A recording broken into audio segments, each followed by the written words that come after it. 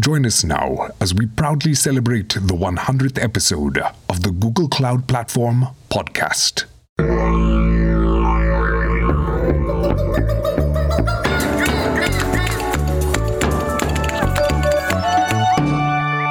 Hello, and welcome to episode number 100 of the weekly Google Cloud Platform podcast. I am Francesc Campoy, and I'm here with my colleague, Mark Mandel. Hey, Mark, how are you doing? I am so excited. Why, I wonder? We have Vint Cerf on the podcast. Yes, excited. We just finished an amazing interview with Vint Cerf, one of the fathers of the internet. And I feel like there's no intro necessary. There's no cool things of the week. But I mean, the cool thing of the week is we interviewed Vint Cerf. So I feel like we should just give all our audience this present and just enjoy. Yeah, it's a long interview, so we want to make sure you have enough time to listen to it all. So yeah, let's just jump straight into it. It's fantastic. This is all for you. Enjoy. So it is with an incredible honor that we are welcoming today Vint Cerf, one of the fathers of the internet, as the Wikipedia says, to the Google Cloud Platform podcast to celebrate episode 100. Vint, thank you so much for joining us today. I am just delighted. This is the kind of conversation I live for, so I'm looking forward to the questions and the repartee. Yeah, I'm incredibly excited because I've been a huge fan for a very long time, obviously, but also because I took a selfie with you 3 years ago in a cafe in Monteview. And since then, I've always wanted to have a longer conversation. So all of these podcasts was just as an excuse to get to meet you again. So thank you for joining us. Well, I really am delighted. And there's so much to say about how Google has transformed its world in the Google Cloud platform, something that we can all be proud of, but also recognize huge amount of work lying ahead to make it more useful for our own internal purposes and for the users that we have all around the world. Cool. Well, before we get stuck into all that stuff, because, oh my God, I'm so excited. If anyone hasn't had the pleasure of knowing, reading, or hearing about Vint Cerf, Vint, do you want to give us a little bit about you and your background and what you do at Google? Well, sure, I'd be happy to do that. I've been at Google since 2005. I joined as Vice President and Chief Internet Evangelist, and I confess to you that I did not ask for that title. I was asked what title did I want, and I said Archduke. And Larry and Eric and Sergey ran off, and they came back and they said, you know, the previous Archduke was Ferdinand, and he was assassinated in 1914, and it started World War I. Maybe that's not a good title to have. Why don't you be our Chief Internet Evangelist? And I said, okay, I can do that, considering I'd been doing it for about 35 years before I joined Google. So, of course, before that, I had many roles to play in the evolution of the Internet. And I'd like to think I still have a role to play. Eric Schmidt, our executive chairman, pointed out to me that I wasn't allowed to retire. I said, why not? And he said, because you're only half done. There's still 3.5 billion people to convert to get up on the internet. And he's right about that. There is still much work to be done. Cool. So that actually ties up really well with one of our first questions, which is, so what does Vint Cerf do day to day? Well, fortunately, my life is not repetitive. Every day is new and different. I have many meetings. Like today, for example, I was at the Inter-American Development Bank for the morning, meeting with people who are interested in making major investments in infrastructure. They're trying to understand how they can take actions that will improve access to the internet in the developing world. They're trying to understand, what conditions need to be in place so that an investment they might make will have productive results. And in that case, of course, we're worried about the entire ecosystem surrounding the implementation and operation of the internet and the creation of new applications that will be useful to people locally in local languages, in addition to facilitating visibility for companies in the rest of the world, which is something we try to do for people who are advertising their products and services. So I spend a lot of time both here in Washington and on the road on policy-related matters that have to do with the use and abuse of the internet. Okay, that's another big theme, which is that once you put the general public up on the internet, you get what you sort of deserve, which is the general public, including people that don't have your best interests in mind. And so a big issue for us and others that offer services on the net is how to deal with people who inject bad information onto the network, who commit fraud, who bully people, who distribute malware. There are a variety of things that we're well aware of, thanks to headlines, that are harmful in the network environment. And so our job is to do everything we can at Google to limit the kinds of damage that can be done, while at the same time enhancing and enabling all kinds of very positive applications on the network. So our search engine is very much a tool that people use to find out, what's available on the network, what products and services are there, not just on the net, but in the general nearby areas or even around the world. So part of my job is to help people think their way through what conditions they need to create, if they don't already exist, to both build and operate pieces of the internet and then construct applications on top. How to enable it to be beneficial to the people who are trying to use this far-flung global system. I'm in the research group, it turns out, and report up to John G. and Andrea, so I also get exposed to a lot of the things that are going on the research side, especially in artificial intelligence, machine learning, quantum computing, and things like that, which are well beyond my personal capability, but I'm fascinated by. On top of which, Google has been very generous with my time, and so I do outside activities that contribute also to this. So I sit on the National Science Board, overseeing the National Science Foundation, which is doing a great deal of research in all the various sciences, including computer science. I had been chairman of the America's Registry for Internet Numbers until the beginning of this year, which oversees the allocation of internet address space to people in the Caribbean and North America. I was chairman of the Internet Corporation for Assigned Names and Numbers from 2000 to 2007. Again, a major component of the internet infrastructure, managing the domain name system and top-level IP address allocation. Google has been very willing to allow me to spend time in the internet space in one way or another, whether it's directly associated with Google or more generally with the internet infrastructure. And so I'm very grateful for that. Fantastic. There's so much stuff to unpack there. I think that you clearly do so much amazing things. Why don't we sort of go back a little? I'm very curious about sort of the history of some of this stuff. It's actually kind of hilarious. We were talking about this earlier. Francesca's in Paris, France. I'm currently in Melbourne, Australia. You're in Washington. The very network and infrastructure that you fathered, for lack of a better term, makes this whole thing possible. But yeah, you are known as like sort of one of the fathers of the internet. So thank you very much for that, making our jobs all possible. Yeah, to the extent that this has been beneficial, I thank you for the credit. To the extent that some damage has been done, I refuse to accept responsibility. Thank you for the good parts. That seems fair enough. There you go. Thank you for all the good parts. But I'm super curious. I mean, when you were working in this, back at the origin state, many people consider the internet sort of, for those of us who have become used to it and who have access to it, become almost a human right or a requisite part of existence. Did you ever see that in the pathway of this distributed network you were building? Well, I certainly never anticipated the notion that access to internet might be considered a human right. And as you may know, I have published at least an op-ed that suggested that was not a good formulation. I'd like to come back to that, but let's go back to the origins of this system. It was originally funded by the American Defense Department.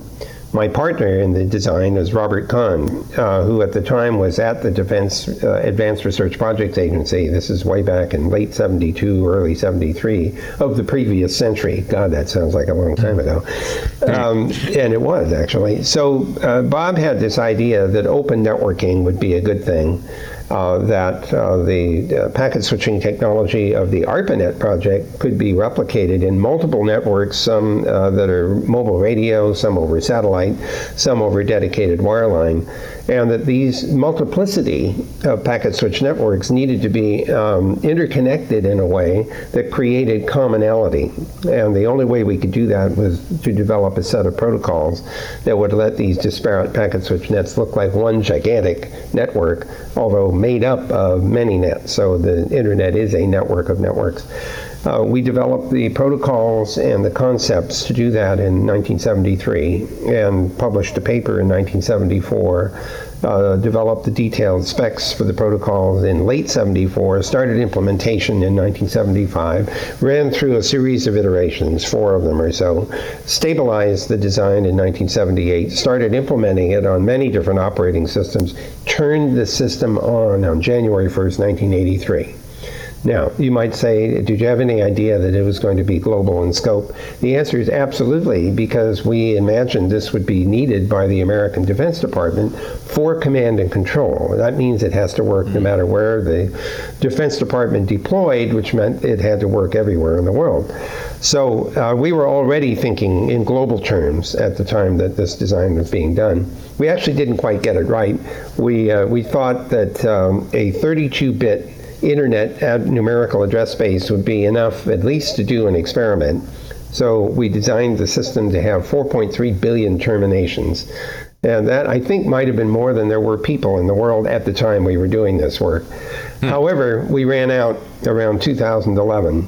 Fortunately, the engineers who do the standards for the internet in the Internet Engineering Task Force could foresee that we were going to run out and designed a new format for the internet packets that had a 128-bit address space.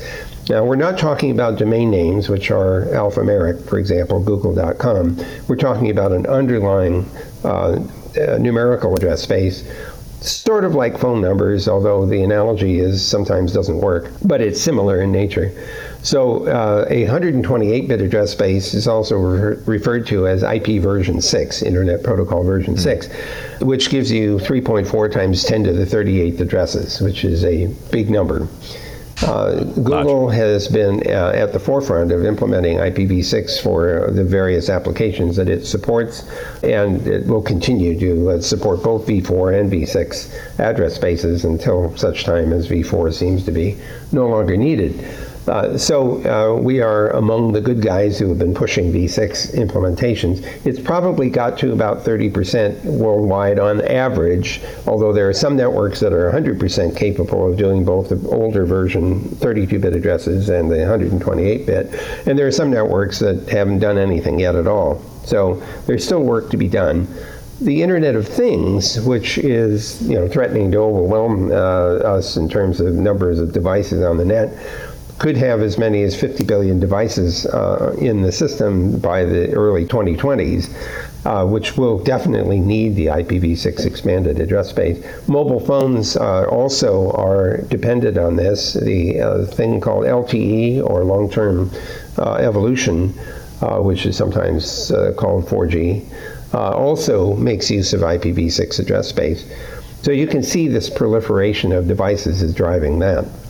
Finally, with regard to Internet of Things, it's something our company cares a great deal about. There are both the production of these devices at Nest, for example, and at Google, and there's the cloud component of this, which is helping to monitor the devices, to provide artificial intelligence applications through those devices, such as Google Assistant by way of Google Home, or by way of the Pixel, or the Chromebooks, or other kinds of equipment that Google makes. So we are now faced with a proliferation of devices and also a great deal of concern for safety and security, privacy, and reliability of this increasingly large system of devices all interacting with each other. And so that's certainly going to be a challenge not only for Google, but for all the other parties who are beginning to participate in the Internet of Things. Now, there's lots more to be said there, but let me stop there and just say that there's lots that I've been finding myself engaged in because of this huge investment that we and others are making in Internet-enabled devices. So to go back a little bit to the more society side of the internet, I'm curious about, were you expecting this huge change in society? Like literally the internet has changed the way we do things. We communicate, we work, we do everything. Was that something you expected to? Yes, and I can almost prove this in the following sense. In 1992, I became the founding president of something called the Internet Society. And why did we call it that? Because I believed that a society would emerge out of the Internet, and indeed it has. That society may not be one that we like 100%. And this is what happens when you create new infrastructure. People find ways to use it and to abuse it. It's like cars in the roads that they drive on. People get drunk and they drive the cars and run into each other and run into things, kill themselves or harm other people. The internet has its downsides. It has lowered the barrier to access to information. It has lowered the barrier for expression to practically zero. And I've always thought that was a good thing, that we want more ability for people to both express themselves and to share what they know and to find out what other people are willing to share. But at the same time, we also have to recognize that there are people who get on the net and do not have the rest of the society's best interests at heart. So we worry about fraud, we worry about false information or misinformation or so-called fake news and things like that. We worry about malware that people create and propagate through the network and cause harm to devices that are attached to the network, or essentially grab control over those devices and turn them into what are called botnets, which are sort of robotic networks that can then be used to generate denial of service attacks or to generate spam or to do other kinds of things that are potentially harmful. So this huge global system, which has literally, I would say, millions of networks, including the little local one that you run at home, for instance, and then the big, gigantic, globe-spanning networks of the telcos and the cable cos. This system is, like every other infrastructure, capable of being abused. And we're experiencing the effects of the society which is emerging out of this technology. So now we have to struggle with protecting people against harmful experiences online. And sometimes we can build technical means of protecting them, detecting malware, for example, defending against denial of service attacks, filtering out spam, which we do very well in our Gmail service. So we have these technical means of protecting people, two-factor authentication to keep accounts from being seized or hijacked. But you can't assure that you can prevent all harmful acts from occurring on the net through technical means. And so you also have to build in mechanisms for saying, if we detect or catch you doing some of these bad things, there will be consequences. And here now we get into international agreements because the network is global in scope. And the perpetrator of harm may be in one jurisdiction and the victim in another across international boundaries, which immediately says that we need to have cooperative interactions among the countries that are part of the internet environment. There are just so many issues here that we have to cope with, not only as Google, but also more broadly as citizens in the online environment. So I'm actually spending a lot of my time asking questions about policy, for example, and how it can be implemented and enforced. Where does the policy come from? Can we use multi-stakeholder processes to establish policy and then use law enforcement and trade agreements and other kinds of things to enforce safety for the people who are online, to enforce their privacy, to protect them against various forms of abuse? And I might point out one more thing, as long as I'm rattling on here, that this lowering of barrier for speech means that you and I and others on the net, the 3.5 billion or so that we believe are online, now have an additional challenge before them, and that is to think critically about what we're seeing and hearing. in this environment because it's easy to inject malware or inject false information or mistaken information in the system. And our search engine finds both the good stuff and sometimes the not so good stuff. And so as users of the network, we suddenly inherit this responsibility for thinking critically about what we're actually seeing and hearing and questioning, where did it come from? What's the basis for my belief that this is useful versus bad information? I think a lot of people are a little uncomfortable that they suddenly inherited this responsibility. But indeed, if you want to use the network to best effect, you actually have to think critically about that. So I think this segues into an interesting topic as well when we're talking about the safety of the internet, and both from malware and also from a societal point of view. How do you think this affects either net neutrality or the idea of net neutrality? Does it have an impact, or how we should be thinking about that? So this is a very good question. And the term net neutrality, as I'm sure your listeners know, is used in different ways in different parts of the world. So we have to be careful about the use of the term and ask, okay, in what context are we asking the question? In the United States, for instance, during the early 1990s, there were about 8,000 internet service providers. This was a dial-up system, and to reach a particular internet server or service, you just dialed a particular number that got you to a modem bank. If you didn't like the service, it was easy to switch. You just dialed a different number. And so there was quite a bit of user choice in terms of access to the internet. Along comes broadband, and suddenly there are very few providers of broadband service, the telcos, the cable cos, and that's about it. So although in recent times we're starting to see wireless services increasing in their data rates so that they could be considered broadband as well.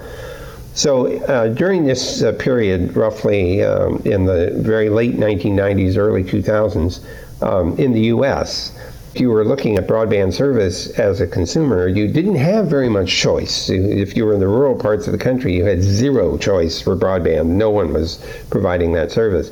If you were in the suburban areas, you might have a choice of either a telco or a cable co. And in the urban areas, you might have a choice of two suppliers of broadband. So not everyone was uniformly able to get competitive access to broadband service. This is still a problem today. And the absence of enough competition and choice for the consumers, there's always the risk that a monopoly supplier will in fact interfere with people's freedom to use the network any way they want. For example, if you're in the vertical business of providing video services in addition to underlying internet service, it might be tempting to interfere with a competitor's video service going through the internet channel. And in fact, there were some indications of this kind of bad behavior on the part of some of the broadband carriers who would inhibit voice over IP or would interfere with streaming video in order to induce customers to use their service or possibly to interfere with intermediate carriers who were trying to carry traffic and who were getting squeezed, and therefore quality of service suffered. So we have what I think are fewer choices as consumers, and as the choice goes down, then the risk factors go up, and so now you need some regulation in order to assure that the consumer interests are protected. So the net neutrality rules mostly, as I see it in the US, are intended to limit the ability of a broadband internet service access provider to interfere with what you do with the network, where you go on the net, what products and services you exercise. That's why it's been a big issue here in the US. The ability of the Federal Communications Commission to step in and defend the user's choices was limited for a time because there was a choice made by the FCC to treat the internet as an unregulated information service. And subsequently, there was an attempt to put in principles for net neutrality or defense against practices that were anti-competitive. When the FCC tried to enforce those principles, it was told by the Supreme Court that you didn't have a legal basis for exercising that control because the FCC had decided that the internet was an unregulated service, so they had no basis for regulation.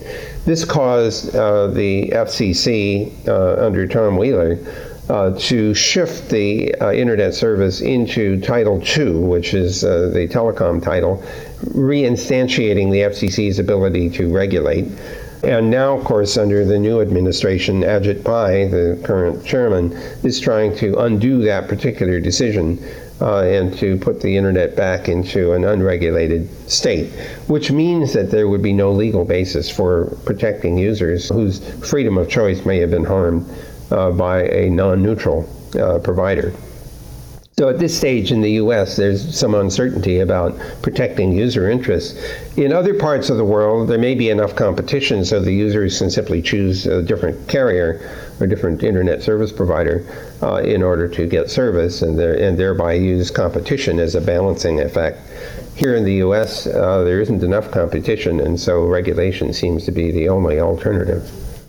That is really concerning. I was actually not aware of the last part, so thank you for sharing that. Since you're already mentioning access to the internet on other parts of the world, I'm curious about, since you were able to predict a little bit that the internet would be a global thing and it changed the world, do you think that having the rest of the world get access to the internet will change it again, or it will be more of a progressive thing? Well, it will certainly change it. For one thing, half the people in the world don't have access yet, and we already know some of the things that have happened, positive and negative, for the people who are already online. The reason I think it will change, although maybe not in predictable ways, is that the people who will get access next, the next billion or two, probably will get access through a wireless method rather than a wired method. They probably will have smart mobile phones, which now are heavily populated all around the world. They will have needs which have evolved over time. And so those of us who have been online for, especially in the broadband world, let's say for the last 15 years or so, have experienced the internet largely through laptops. And now, of course, the rest of the world is going to experience the internet through smartphones and possibly other smart devices as the Internet of Things continues to deploy. So their experiences and their needs for service may turn out to be quite different from what we experienced 10 or 15 years ago. The consequence of that is that there is opportunity everywhere, and on top of which, solutions to issues arising in this vastly increased demand may actually come from the people who are new to the internet as opposed to people who've been around for a while. Don't forget that intelligence is uniformly distributed around the world, but a lot of the smart people may not be able to exercise their intelligence to good effect with regard to internet because the opportunities may not be there. There may not be incentive for investment, for example. They may not have the moral equivalent of venture capital and risk-taking, which is endemic in the Silicon Valley, less so in other parts of the world. So I think that the newer inductees into the internet family will experience new needs and come up with new requirements, but also new solutions, which may propagate back into the rest of the internet. So, I mean, to give you an example, in China, I've been told in the eastern part of China that don't bother carrying cash. Everything is paid for with the mobile. And even the beggars, hold up their little mobiles and say, take a picture of this little quad, symbol and transfer money to me, which is, that has to be a very weird feeling. Somebody who's begging using a smartphone and saying, hey, wait a minute, you have a smartphone and you're begging. How does that not work? But I will say in India, for example, where digital identities have been issued to some 800 million people, these people have suddenly become visible to the government, whereas before they were not, and they become eligible for benefits that they couldn't get before. Estonia only has 1.5 million people. They are as heavily networked and internet enabled as any country in the world. And they are an interesting place to look because when 100% of the population is online with digital identities and everything else, there are things you can do relying on the fact that 100% of the people have access, as opposed to a country like the US where maybe 80% have access and the other 20% don't, so you have to accommodate that statistic. So here we are with examples of places that are deeply embedded in the internet system and in digital applications. It's like explorers going out into a territory which nobody has been in and reporting back to us what's out there so we don't have to make the same mistakes they do. Speaking of explorers, thinking like possibly way in the future or possibly not, depending on some of the advents that we've been seeing lately around interplanetary and space travel. When you built the internet as it was, were you thinking about possibly interplanetary networks, having space stations that currently orbit the Earth and having them communicate backwards and forwards? Was that something that you built into the protocol and design of the system, or do you think it's going to change going forward? Actually, I know it's going to change because we're already there. We're operating an interplanetary system, and the TCP/IP protocols did not work. And when I say we, I'm speaking of the Jet Propulsion Laboratory at NASA, plus now many of the other NASA laboratories. I started work on an interplanetary extension of the internet in 1998 at JPL, and we very quickly realized that the TCP protocols were designed in a low latency context with relatively high reliability. In space, you have the inverse of that. You have low reliability and you have variable and often very long latencies. We're talking about hours to days. So ping is not your friend here in terms of network management and interaction. You don't really know how long it's going to take for an interplanetary packet to get to its destination. It may have to hop through multiple sites, from Earth to Mars to Jupiter to wherever. So we had to develop a whole new suite of protocols, which we call the bundle protocol, which is an instance of what is called delay and disruption tolerant networking. So in fact, we have thought our way through that. We've now deployed first a prototype system on Mars, and now we've deployed the most recent and fully standardized protocols on the International Space Station. And we hope those same standardized protocols will be on board spacecraft, which will be going to Mars and elsewhere during the 2020s. So in that particular case, we had to accept that the original design simply was not capable of accommodating the kinds of lossy, long, highly variable delay that the space environment presents us with. And so that's why we designed a new system. But it is interoperable with the rest of the internet. It's just that the rest of the internet isn't organized around that suite of protocols. So that is amazing. Sincerely, I'm really impressed with that. I'm wondering now, is there something else other than TCP/IP, which clearly there is? Are these protocols still based on the end-to-end principle? Could you tell us a little bit, what is the end-to-end principle, and is that something that you're forgetting now to go interplanetary, or is it actually even more important?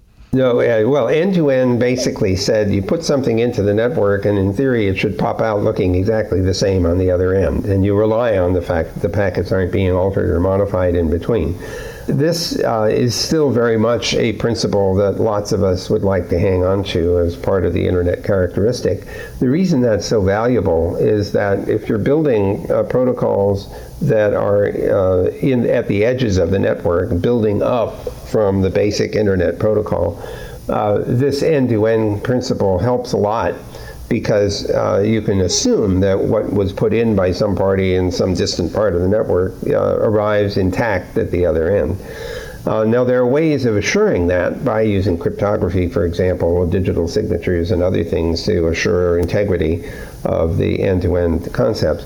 There have been some, let me say, breaks in this end-to-end notion. For example, as the internet deployed commercially in the late 80s and early 90s, we saw corporations building firewalls around their corporate assets in order to try to protect against attacks coming through the network to their targeted corporate infrastructure. And that actually introduced down in the guts of the network something which potentially interfered with the end-to-end principle, because in fact the packets were getting examined, they might be destroyed, they might be perhaps not altered necessarily, although there's the possibility of doing what's called network address translation, which in fact does interfere with the end-to-end principle, because what may be sent on one end is not how it looks when it's received on the other end. So I've never been a big fan of this whole network address translation, because it violates the end-to-end principle. I think that over time we will ultimately discover that firewall notions are inadequate to protect against hazards on the network, and that ultimately every device on the network has to be able to defend itself. When the original design was done, we assumed that anyone could talk to anyone else, because we didn't know who would usefully be able to do that. But we also said you don't have to talk to anybody if you don't want to. And so if you receive a packet from some random source and you can't identify them, or you haven't gotten a handshake that says, yes, I know who you are, and yes, we have cryptographic shared variables, if you're not satisfied, you can throw the packet away or send back a rejection notice. I expect devices to do that. I think that's a responsible design, is to inhibit the device from doing anything which it doesn't think is safe, which means don't talk to people that you can't identify. So I think that we are moving back towards the end-to-end principle, and with the philosophy that you don't have to communicate with some device that you don't recognize. And in fact, you should enforce that. And I think that will actually improve some of the safety and security on the network. Fantastic. I'm just keeping a very close eye on the time. So we've been talking about very serious stuff, and I want to make sure we throw in some more fun things in here as well.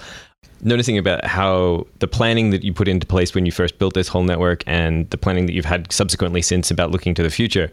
I'm curious to know, though, what's been the most surprising or possibly the most whimsical thing that you've seen happen on the internet that you were like, that was never, like, I never thought that was going to happen? Well, let's see. Certainly, to be fair about this, I think the arrival of the World Wide Web was quite a surprise. I had seen something similar to it that Douglas Engelbart developed and demonstrated as early as 1968. In fact, if your listeners would like to go online and Google the mother of all demos, you will see something quite astonishing, which is the demonstration of a kind of World Wide Web in a box in one machine at SRI International in Menlo Park, California. Much of the World Wide Web is picked up in that particular demonstration. He had hyperlinking, for example, of documents produced in the online system. He built a mouse so that you could point to things on the screen and click on them to say, pay attention to that, or go to that document, or perform an edit of this document at the place where I'm pointing. So he had to invent the mouse. He invented portrait mode displays, which made things look more like a sheet of paper than, the sort of green, yellow on green displays that were common in the day. Tim Berners-Lee, of course, comes along in late 1991 at CERN in Switzerland with an expansive network-based idea for a similar thing. I'm not sure whether he even knew about the online system from Engelbart at the time. And of course, this evolves into Netscape Communications product, with the follow-on to the Mosaic browser. And it suddenly triggered this avalanche of content being created by people who were able to either write their own HTML or had an application that did that for them. I was totally blown away by the amount of content that suddenly showed up on the net that people just wanted to share. They weren't asking for any kind of compensation at all. They just thought, well, maybe people would find what I know interesting to them. And so I'm seeing this pile of stuff just flowing into the net in the mid-1990s.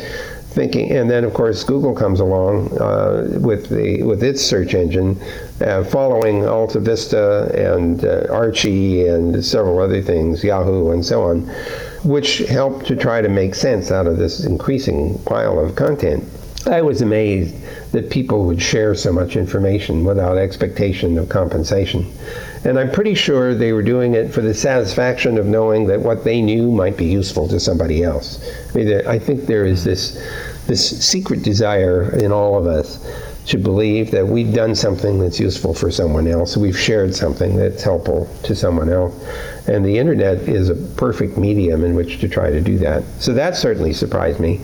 Now, as far as things that, funny things, well, of course, when the first internet picture frame showed up, I remember thinking, what? What do you mean the internet-enabled picture frame? What does that mean? And of course, people said, well, it downloads images from a website and then cycles through them.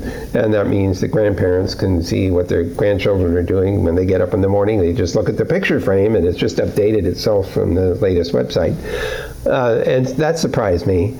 On the other hand, I do remember I think it was probably in the early 1990s, there was or maybe late 80s, there was a convention or an exposition called Interop, which stood for interoperability. That was started by a friend of mine, Dan Lynch.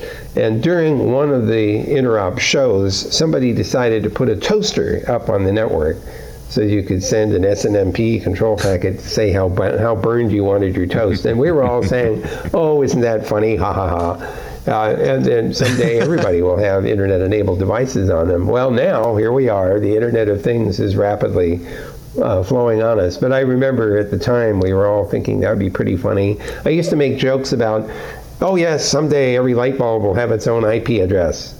Well, guess what? Philips makes an internet-controlled light bulb, as do others, I suppose, and they all have their IP addresses. So, don't make fun of things because who knows, they may come true. So those are some of the things, and I suppose the obligatory observation, I never expected as many cat videos to show up in the net as have. Wow, who spends their time watching cats? Okay, so you mentioned Tim Berners-Lee and the World Wide Web, and as part of the research for this episode, I'm kind of forced at asking this question. I've seen a picture of the two of you wearing both t-shirts, where you're wearing a t-shirt that says, I did not invent the web, and he's wearing a t-shirt saying, I did not invent the internet, which is by itself an amazing t-shirt. But I think the important part here is that it is the only picture ever I've ever seen of you not wearing a suit. Yeah, you're right. Well, and I kind of pulled that over my coat. There's a story about the three-piece suits, if you want to finish this interview with that story. Absolutely. Okay. Yes. All right. So this is a very simple story. I'm at Stanford University. I've been running the Internet Research Program from there as an assistant professor. And the Advanced Research Projects Agency says, why don't you come to Washington and just run the whole thing and run the Packet Satellite Program and the Packet Radio Program and the Packet Security Program along with Internet. So I agree. And my wife, who's from Kansas but was with me at Stanford, says, you're going to Washington, or we're going to Washington, three-piece suits. So she goes off and she buys three-piece suits from Saks Fifth Avenue at Stanford Shopping Center, including a seersucker three-piece suit, because she knows that it's going to be hot and humid during the summertime in Washington. So I show up around August or so at ARPA, and the next thing I know, I am asked to go testify at some committee at the Congress, and I'm wearing my three-piece seersucker suit. So I show up and I do my testimony and I go back to ARPA, and weeks go by, and one day the director of ARPA calls me into his office and says, I want to talk to you about your congressional testimony. And I'm thinking, did I screw up? Am I about to lose my government job? Is it the end of the world? And so I sit down and he says, I have the letter from the chairman of the committee in front of me. He says, thank you very much for Dr. Cerf's testimony. By the way, he's the best dressed guy from ARPA we've ever seen.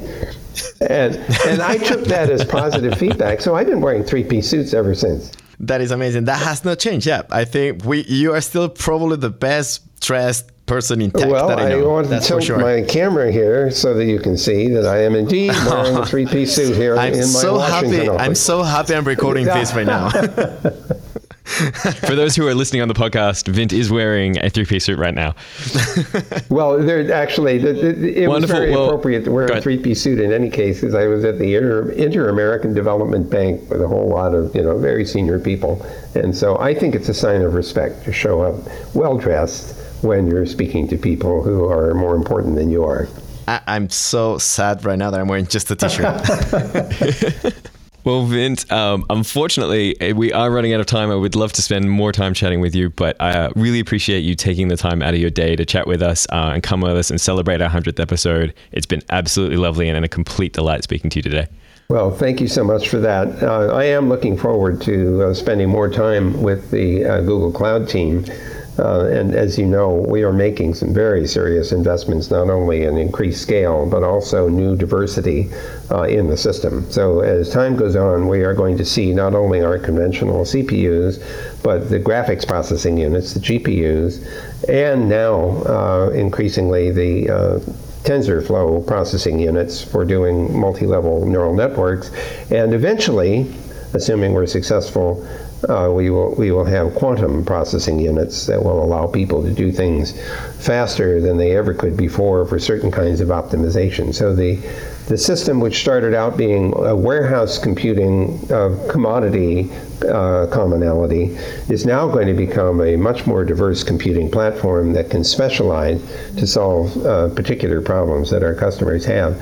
So I'm very excited about this new heterogeneous computing environment that Google brings to its customer base through the Google Cloud. That is definitely very exciting. And if you want to come back to the podcast and tell us more about it, we're definitely down for that. I'd be delighted to do that. Anytime. All right. Well, thank you so much. Okay. Thank you very much. Goodbye. See you guys on the net. Oh my God. We just interviewed Vint Cerf. This was amazing. Oh my God. Career highlights. We gotta admit that we've been maybe just talking about how happy we were for the last 20 minutes. Yep. So I want to say definitely, like, this is episode 100. To all our listeners, to all the people who have downloaded our podcast, to all the people who have wandered up to us and said hello. Thank you so much for listening to us. By you doing that means that we were able to interview Vint. Yes. Also, thanks to Vint Cerf. You know. Yes. Yeah. Thanks. I'm still so giddy. Yeah, I know. This was amazing. Like a huge opportunity that I would have never expected to have. And it was, because long time ago, October 2015. Yeah. We got together in a meeting and you went like, why don't we do a podcast? And I was like, okay, whatever. Sure. Yeah. And a year and a half later, we interviewed Vint Cerf. And we have 100 episodes.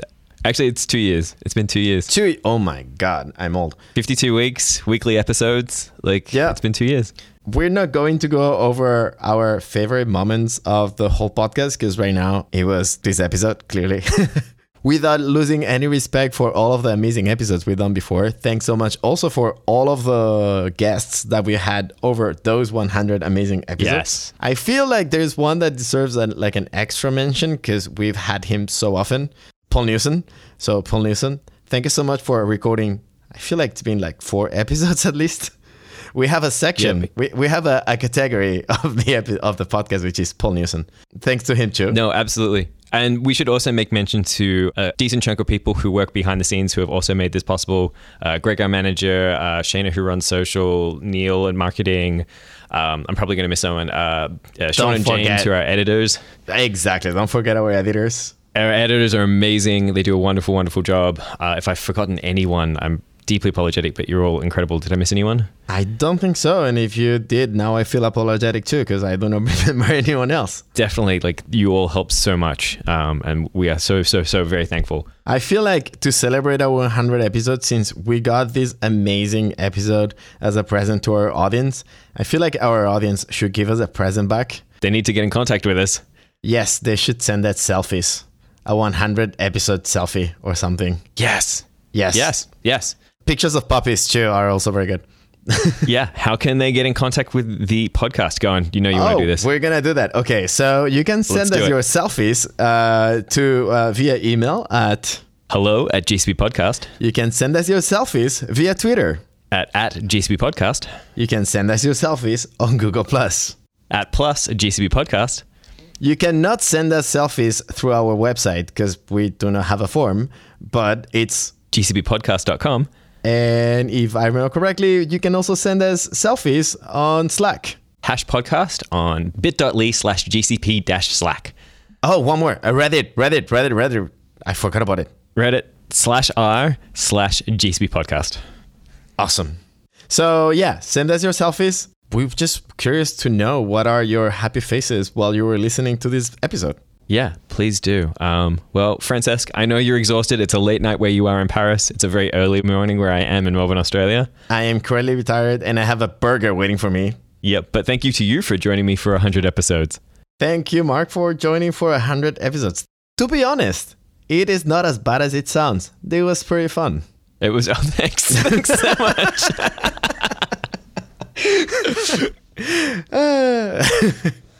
Wonderful. Yeah. All right. Thank you, Mark. Thank you all for listening, and talk to you all next week for episode 101. Yeah, see you all next week.